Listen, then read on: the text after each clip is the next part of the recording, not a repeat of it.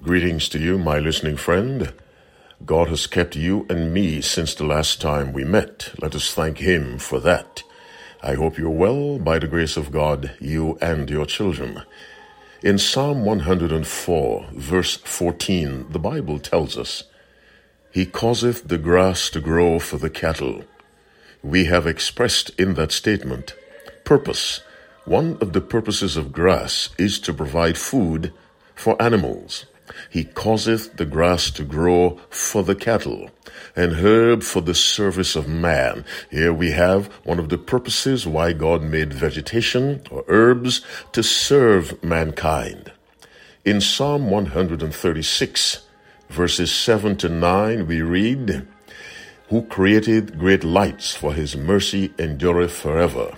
The sun to rule by day, for His mercy endureth forever. The moon and stars to rule by night, for His mercy endureth forever.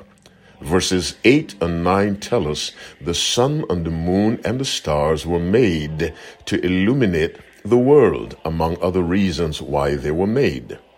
In Isaiah 43, verse 7, the Bible says, For I have created him for my glory. Here again we have purpose. Humanity was made for the glory of God. In Psalm 119, verses 89 to 91, in verse 89 we have heaven. In verse 90 we have earth. And in verse 91, the Bible says, They continue this day according to thy ordinances, for all are thy servants. Heaven and earth were made to serve God's purposes, whatever they may be. And so we have the concept of purpose throughout creation. Nothing was made without a purpose. The purpose upon which I wish to dwell is the one found in Isaiah 43, verse 7. For I have created him for my glory. That's you. That's me. Our major purpose for being alive is to glorify God.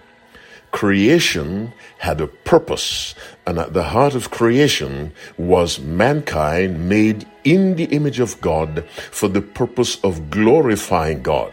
Now, how can you and I glorify God? This is expressed in Romans 3:23. For all have sinned and come short of the glory of God. If sinning brings us short of the glory of God, it is obedience through faith that brings us up to the glory of God in the sense that we properly reflect His image in our lives. Obedience, my listening friend, is the way we fulfill the purpose for which God made us, which was and is for His glory. The question then I must ask you and myself. We know the grass fulfills its purpose. The sun, the moon, the stars fulfill their purposes. Are you and I fulfilling the purpose for which God gave us life? And that purpose is the glory of God. Quite simply, as you keep the Sabbath holy, or as you consider wisely keeping the Sabbath holy, ask yourselves, am I fulfilling the purpose for which God gave me life? And that purpose is to glorify Him, and I glorify Him best by obeying Him. And part of the obedience is to remember the Sabbath day to keep it holy. May the Lord bless you as you keep the Sabbath holy and remember that you were created for a purpose. Happy Sabbath, and God bless you and your children.